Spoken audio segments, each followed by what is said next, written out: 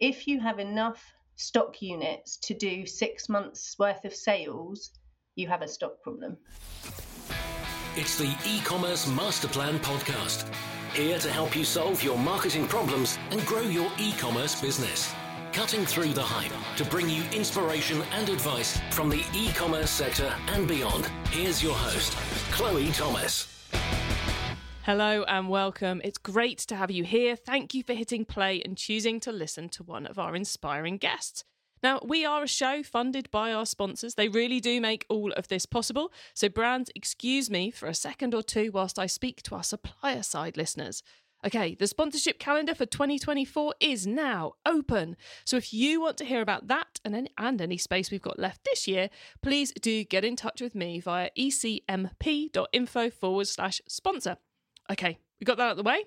This episode is the first of a new occasional series we're going to be doing to shine a light on an area of e-commerce or the e-commerce skill set you don't always hear about. We're calling it our Masterclass series, and I've been hunting down the best in the business at certain things and persuading them to come on and explain it all for you. In this first session, we are talking about merchandising. A topic I have wanted to cover ever since I launched the podcast. So yeah, it's taken me 8 years to find the right guest for this one. So I really hope you do like it because a lot of effort's gone into this. No pressure, everybody. But look, our guest really knows her stuff. She's most recently done 13 years at John Lewis merchandising fashion, and she can talk about it really, really well too. You are in for a treat. We are covering what merchandising is, how it fits in with buying, how it fits in with marketing, the systems and reports you should be putting together to take control of it, why you should take control of it, i.e. profit margins, lower overstock levels, how to clear out stock. We're covering a lot and she's explaining it all super clearly. So get ready for this and make sure you listen right to the end of the episode because she's got some brilliant top tips for you too. And you'll also get my own take on this episode. Are you part of the free Chloe's e-commerce club? Why not? It's my free online club where the whole e-commerce masterplan audience can come together.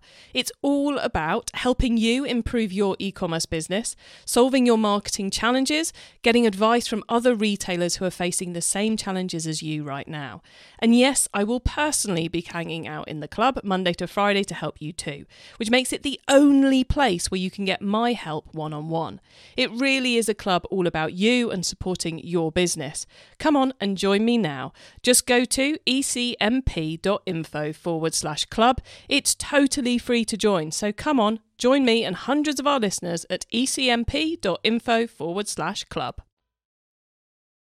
Do you have a problem only an awesome piece of e-commerce tech can solve? Is your e-commerce tech stack not quite fit for purpose anymore?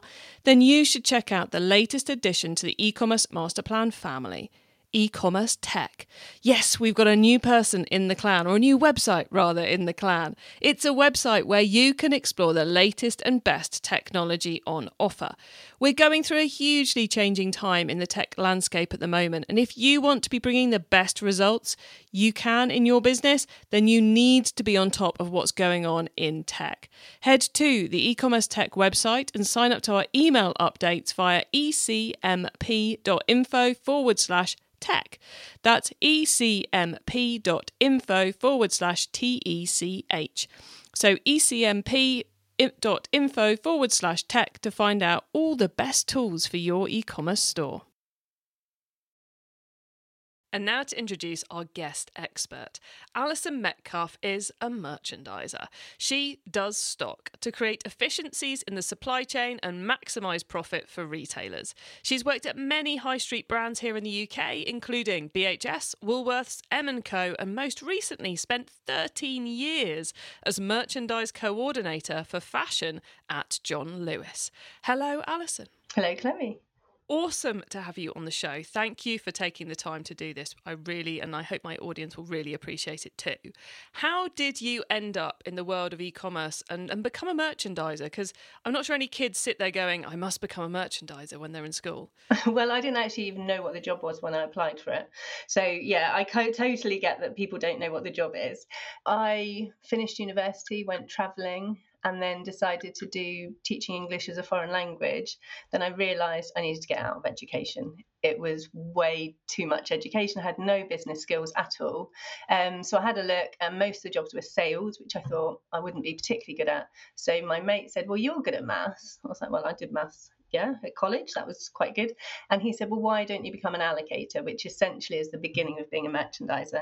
So it's allocating stock out to mostly different branches, because in the day when I started, online didn't exist. Cool. So allocator first, and then that evolved. You loved it, and you evolved into a full merchandiser. Yeah, and I think with merchandising, I've always told my team, you get through different points in your career and you really have to assess, do you love it or not? Because it's a hard slog to get trained all the way through. And my decision kept being, yes, I do love it. And now you help loads of brands do it, which is what we're going to do on this podcast. So Alison, I think, and we have discussed this in the past, that merchandising is like a hidden skill set in the world of e-commerce. So let's start right with the basics. What does a merchandiser do? What is merchandising? Right, so what I got told when I had to interview, which I didn't understand then, but I do now, is the right stock in the right place at the right time. Now, the right stock is making sure that your stock is what the customer wants to buy. So the absolute ideal plan, which is nigh on impossible, is when a customer comes onto your store to purchase something, you only offer what they want to buy. That is the absolute ideal. That's the most profitable thing you can possibly do. Obviously, a merchandiser is to work out what that would be and uses a lot of averages to work out what that customer is likely to buy. So that's the right stock, the right place. Now, a lot of retailers have wholesale, they have e-commerce businesses, some have stores, and it's about which stock needs to be where. So if you've got a big wholesale order, have you got enough for your online business, for example? So that's the right place. And then the right time is, do you have the stock ready for when it's seasonal? I mean, in the worst time in the pandemic, our Christmas jumpers arrived after Christmas. That is definitely not the right time to be selling jumpers. So that's the right time. So that's what a merchandiser does, is make sure the stock is ready for the customer to buy. And how does that differ from a buyer? Because I feel like people understand the concept of needing a buyer who's going to buy their stock a lot more than they understand the concept of needing a merchandiser to control the stock. Yeah, so a buyer is the person who will do the development within the product. So you may well have a designer who will design the product, or the buyer may well be the designer, but you basically go to the suppliers, you work out how to produce the product, and you negotiate the cost price. That really is where the merchandiser should come in, and they should work out how many units to sell. The number of times I've seen buyers negotiate units because of the cost price, it all goes a bit wrong. That's where you tend to overbuy. And that's where some of the companies I've worked in the past are no longer here, because they didn't have that differential. So, for example, Woolworths, when I was working there, the nursery department had about 5 years worth of pushchair stock. And that's because the buyer was negotiating the prices and the units at the same time. So where the merchandiser comes in is make sure they're taking the emotion out of the product, using the data, and working out how much to buy. Got you. So tell me if I'm wrong on this, but the buyer is the one who gets enthused and excited about the product, works out what the trends are for this year in terms of colours, what we should be doing, what we should be doing. They're probably, everyone's hearing this in November, they're working on Christmas 2024 already, possibly even into 2025, and they're kind of the emotional side of it. And then the merchandiser, it skews on a spreadsheet. Yes, exactly. So, and then the buyers you've got to be very careful when you're talking to a buyer, because it's their product, they love it. So you can upset them when you go, it didn't sell last year, I don't think we should buy anymore, for example. Or in other ways, they might have got onto something and there's a growing trend and you can see it coming, and then you look at whether you buy more, because actually it's sold out and you didn't potentialize the sales. Got you. So kind of like the buyer is deciding what you're buying, and then the merchandiser is all about how deep we go on any stock line. Yeah, and they're about the profit. Yeah. So it might be a great seller, but if you didn't make any profit, then there's no point selling it. So would it be fair to say that a buyer and a merchandiser have to work very closely together? Yes, definitely. It's like a marriage. So when a buyer and merchandiser work amazingly well together, it's a marriage gone well. When they don't, It's almost like a divorce. It's not great. So yeah, the two really need to understand each other's skills and respect each other. Just flipping this into, I know we have a lot of people listening who do not have the budget for their own buyer and their own merchandiser. Maybe they're the founder and they're suddenly going, oh, I'm doing both those things. It's one of the reasons why it's really tough as a founder to manage your stock, is because you've got to both be the emotional person and you've got to be the ones and zeros profit focused person. So you've got to be both buyer and merchandiser in one brain. You do, absolutely. And quite a lot of businesses where it's maybe one person in the company, often it might be the husband or wife who's actually doing it in the background. It might not be their job, but in the background, there's always someone. I've never met anybody where there isn't someone having that conversation with, sometimes it's the accountant, to be honest, who's like, you've actually got a lot of stock. The accountant won't be able to give any product advice, but they're saying, come on, your cash flow is not moving, or, you need to potentialize more on the sales that you've just seen. But there's always someone who's giving that financial support in the background. But it works really well when you've identified those clear roles between buyer and merchandiser. But merchandiser could be viewed as operations. So there would be an operations person within the team normally. And then you'd have the third one, which is marketing. So they're the really three core skills you need in any business. And it's really good to identify who's doing which out of the three.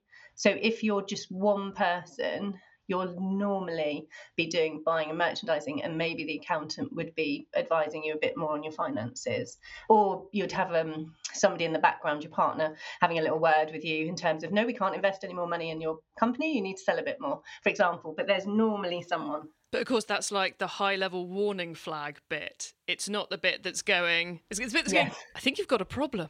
I think you've got a problem here. But it's not the bit that's going, right, the problem is this.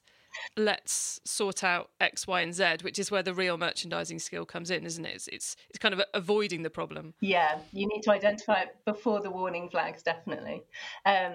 Yeah, and so I think that role definitely needs to exist in the business, and I'm not sure in some of the businesses I've come into it exists in any great form.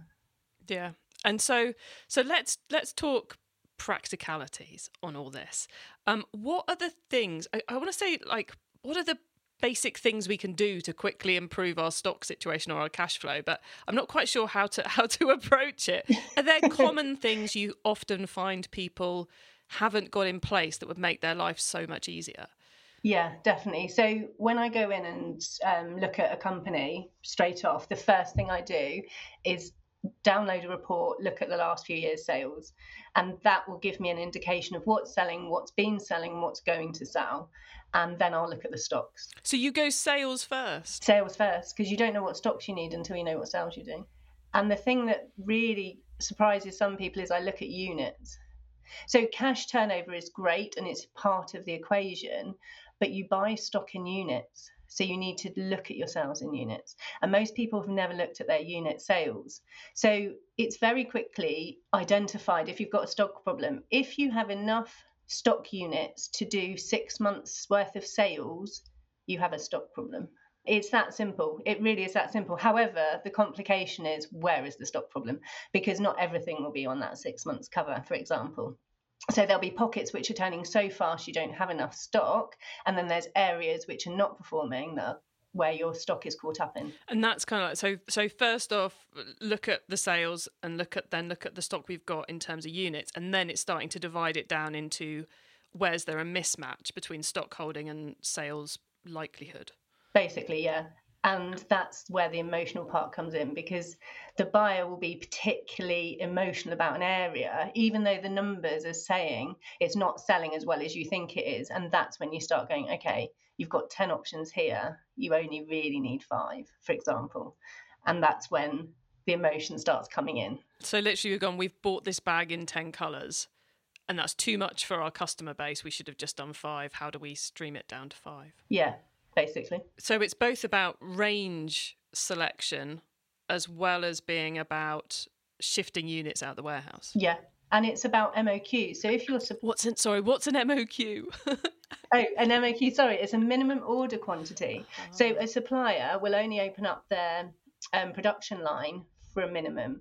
If they don't want to do that minimum because it's not cost effective, they won't do it. So they'll say, you can only buy 100 units of this bag, but if you only sell 50... that means you've got 50 that won't sell at full price, which means that you'll probably need to mark it down. So that's where you need to think, okay, well, can I afford to mark it down with what they're offering as a cost price, or can I not? And if you can't, then you need to think about how many bags have you already got, whether you actually need it, and what profit you're really going to make.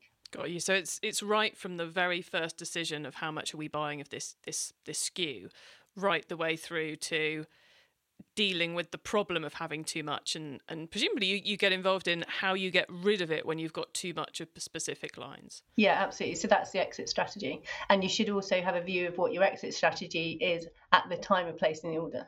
So yeah, merchandisers go from the very beginning of the production cycle, which is placing the unit order, to exiting the stock out of the business. So it's at any point stock goes along that cycle, merchandisers get involved. Got you. So that's why the relationship with marketing is equally important, because it's about also making sure marketing are flagging the right products to the customers. Yes, absolutely. The worst thing is when marketing decide to promote something that you don't have enough stock for. Guilty. Because you're spending money to tell a customer about something you don't have. Which, by the same thing, means the opportunity cost issue comes into play, which is you promoted a product that you don't have any stock of, when you could have been promoting a product you have too much stock of. So there's only so much space. There's a very fine balance, because as well, you don't want to promote a product that the customer rejected. So you don't want your brand to be caught up with something like that. So it is very much a conversation between marketing, buying and merchandising about what stock to promote. Okay, Alison. So we talked about you working closely with marketing as well as working closely with the buyers. And something we've all been familiar with this year is the term overstock and how that happens in a business. Obviously, if you've got good merchandisers in place, then you're less likely to have an overstock problem in the first place. But it's still, the market is still a fickle thing and these things still happen. In your career, has most of your dealing with overstocks been doing clever marketing and good promotions, or has it been phone up the mysterious people who help us clear pallet loads of stock? It's been everything. So what you try to do is get rid of your stock that's not needed anymore as profitably as you can. So I would start off with a promotion in season if it's not shifting to the plan. For example, the sun didn't come out, so you can't sell any sandals, or jumpers weren't selling because it wasn't that cold. So that is something you can't forecast at the time. So you'd look at how much stock you've got probably about midway through the season. So Easter and October half term are quite good times to look at promotions. You can generally not mark down that much and sell it before the season starts. Obviously, then you've got the June time when you're looking at doing deeper discounting, and obviously you've got Black Friday, and then you've got the end of season sales, which is July and Christmas. By then you're probably looking at 50% off, if not more. In terms of ringing up those people to take your stock away, if you sell your stock for at least 70% off, you're more likely to get more profit than giving it to those guys. But sometimes it's just easier. So some small businesses decide actually it's just easier to move the stock, get someone to pay them in a bulk amount, and then it's gone off the problem. They don't want to damage the brand, but it's generally the least profitable way of exiting stock out of the business. Got you. So if we can sell it to our own customers for 70% off or better, then that's going to be better than doing a bulk shift to someone who's clearing old stock for us. Yeah, generally. A lot of people use wholesale chains as well, in terms of, they might offer some product to wholesalers who might actually have a different customer and might want to sell it. So I would exercise all the channels you've got to try and sell it yourself before you try and sell it through someone else. Got you. Okay, excellent. Thank you for that. And I guess because of when we're talking, when people are hearing this podcast episode for the first time, a merchandiser should be heavily involved in your Black Friday planning. Oh, hugely, yeah. So they should definitely be looking at what stock they've got, what they haven't, because if you do a Black Friday promotion and you've actually sold some stock really well, then that's great. But you really want to be putting your heavy categories into Black Friday. What's a heavy category? Where you've got a huge amount of stock for what your sales are. Got you. So use it as an opportunity to clear things out. Yeah, basically. Definitely. Okay. Cool. So we've talked about all these things. You talked about downloading sales data. Are there, software systems we should be looking to help us with all of this? There are many systems out there. So a lot of the retailers that I work with are not using effectively the systems they've already paid for. So there's a lot of WMSs, which are warehouse management systems that have all the stock reports. And then a lot of the time Shopify has a sales report. Shopify does bring in stocks as well, but it depends which stocks you're looking at, because the way they do returns can skew it a bit. But your warehouse will generally, or where you keep the stock, will have the accurate stock as of that day. So it's about making sure that you merge the two, so you know what your sales are doing and what your stock's doing, which a lot of retailers are not using their systems that they've got to show them that. So that's literally just exporting it and putting it in a spreadsheet. Yeah, so there's many ways of doing it. So I think some systems offer dashboards where they can create it for you. Others, it would just be dumping down into an Excel, for example. And then what I would do is I'd use that as a dump and then create a summary sheet so that every week you're looking at it. And then every week you've got the same information, you know where you are, and it's literally a 5-minute job. Got you. So a weekly task. Yeah. Excellent. Okay, Alison, anything else we should have mentioned about merchandising for the audience? Any other key things we should just tack on? I think it's just understanding that if you have too much stock, it's keeping your cash held in the stock that's not necessarily selling, which means then you can't release it into buying new product. So I think that's the biggest mistake you can get into, which is, oh, okay, I've got this stock problem, but I'm just going to ignore it. But if I don't want to damage my brand by reducing the stock, but actually what you're doing is you're holding your cash flow into stock that's not selling. So my advice is just to try and get rid of it as quickly as possible. E-commerce Masterplan is supported by some of the greatest companies in the e-commerce sector. Here's a reminder of who they are. Are you part of the free Chloe's e-commerce club? Why not? It's my free online club where the whole e-commerce masterplan audience can come together. It's all about helping you improve your e-commerce business, solving your marketing challenges, getting advice from other retailers who are facing the same challenges as you right now. And yes, I will personally be hanging out in the club Monday to Friday to help you too, which makes it the only place where you can get my help one-on-one. It really is a club all about you and supporting your business.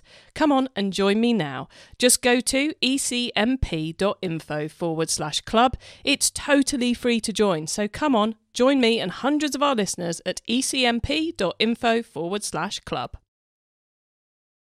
Do you have a problem only an awesome piece of e-commerce tech can solve? Is your e-commerce tech stack not quite fit for purpose anymore? Then you should check out the latest addition to the e-commerce masterplan family. E-commerce tech. Yes, we've got a new person in the clan, or a new website rather in the clan. It's a website where you can explore the latest and best technology on offer. We're going through a hugely changing time in the tech landscape at the moment, and if you want to be bringing the best results you can in your business, then you need to be on top of what's going on in tech. Head to the e-commerce tech website and sign up to our email updates via ecmp.info/tech. That's ecmp.info/TECH. So ecmp.info/tech to find out all the best tools for your e-commerce store. It's time for the top tips round. Okay, I love this section because it gives me and our listeners some really quick ideas for taking our businesses to the next level. So Alison, are you ready for the top tips? I am. Okay, the book top tip. If everyone listening to this podcast agreed to take Friday off and read a book to make their business better, which book would you recommend? Okay, so I've got 2 books, and they may well surprise you. So I've got A Piece of Cake by Cupcake Brown. Now, this is a book. It's not a business book, but it's about somebody who went through some real hardships in her life and turned her life around, and her boss helped her. And something that I think managers need to think about is what's actually going on in their staff at home. So I think people kind of have this idea of what's happening. They don't necessarily truly listen, and this boss did. So I think it's really a great story about understanding your employee, how to get them to work the best way, and also resilience. This person had a really difficult upbringing, and yet she still managed to succeed. So I think that's a really good one, it's quite inspiring, to be honest, which I think everybody needs at this time. And then the second one is I'm doing an AI course at the moment because it's not even coming. So AI has come, and I think everybody needs to know about it. So the recommendation from my course, which I found really interesting, is a Ladybird book. It's called Artificial Intelligence, and it's written by Michael Wooldridge. So if you don't know anything about AI, it's a very quick half-an-hour read, touches on every single basic level. Good old Ladybird books. Loving those two recommendations. Thank you, Alison. Okay, traffic top tip. Which marketing method do you either prize above all others or think doesn't get the press it deserves? Okay, we've already touched on this, but my view is you really need the merchandising to talk to marketing and choose that product with the stock. You need to be looking at your margins when you select your product. So it's very much, if you want to drive traffic to your website, just really be aware of what product you're choosing.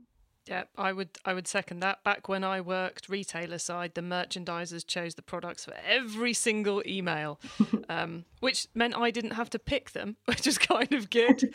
Saved me a job, but it also meant we were putting the right things in front of the customers. So I'm going to second that one. The tool top tip, maybe a collaboration tool, a social media plugin, a phone app, or just a way of working. Is there a cool little tool you use that makes you and your team more efficient from day to day? Yeah, so this is what, again, we've already touched on, Monday trading, either sheet or pack, depending on how much information you need. If you do not have your Monday trading sheet, you do not know where you're going, and it should bring in your sales, stock and profit.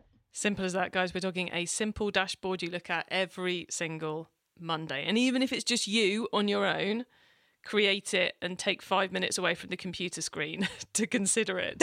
Absolutely. Awesome discipline to be in. Okay, the carbon top tip. What's your favourite way to reduce the carbon footprint of an e-commerce store? Okay, buy the right amount of stock. Unsurprisingly, that's the merchandiser's view, because if you buy too much stock, it's a huge carbon footprint. And also look at your supply chain. You don't necessarily have to fill containers. People sell half containers. You don't actually need to always van things from Europe. I actually heard the other day that you can train it. So, put it on a train.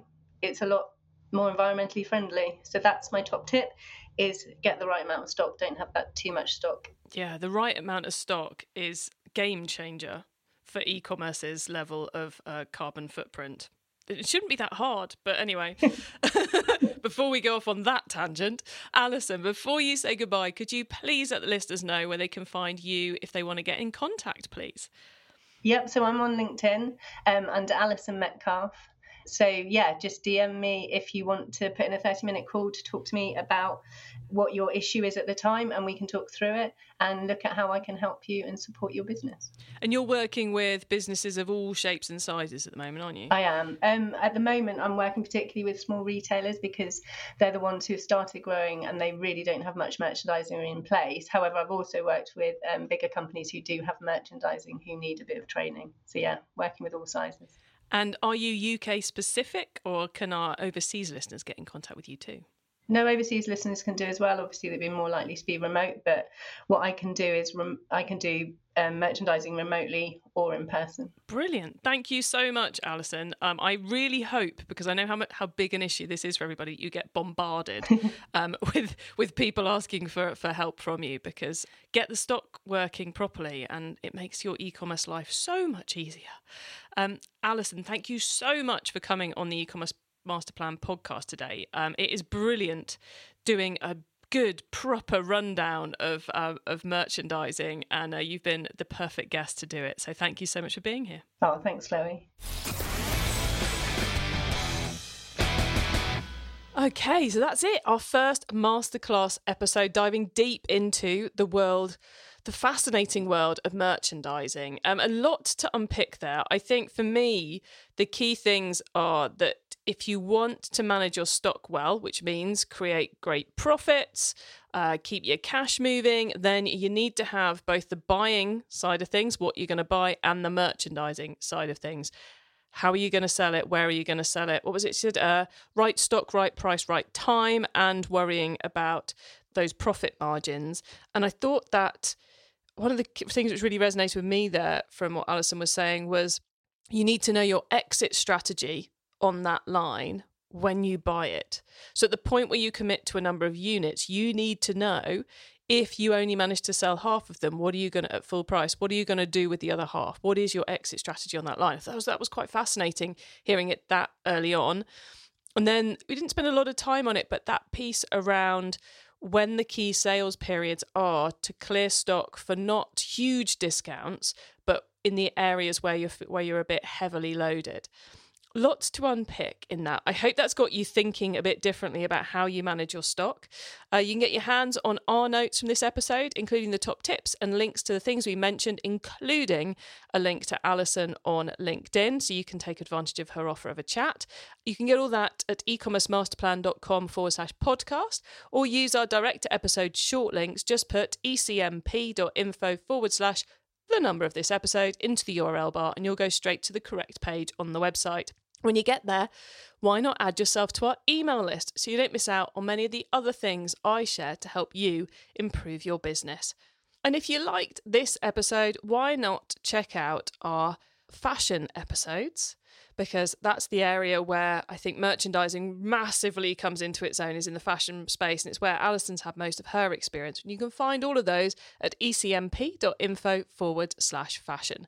Thank you so much for tuning into this and every episode of the E-commerce Master Plan podcast. I bring you a new interview every week because I want to inspire and help e-commerce business owners like you to succeed and thrive with your business and progress along the path to net zero, to take control of the sustainability journey of your business too.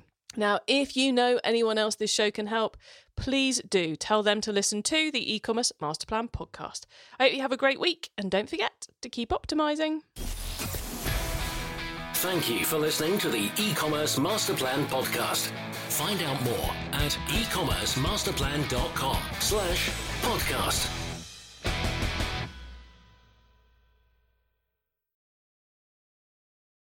Don't miss out. It's time you joined Chloe's e-commerce club, our free club that's all about helping you grow your e-commerce store. Join right now for free at ecmp.info/club.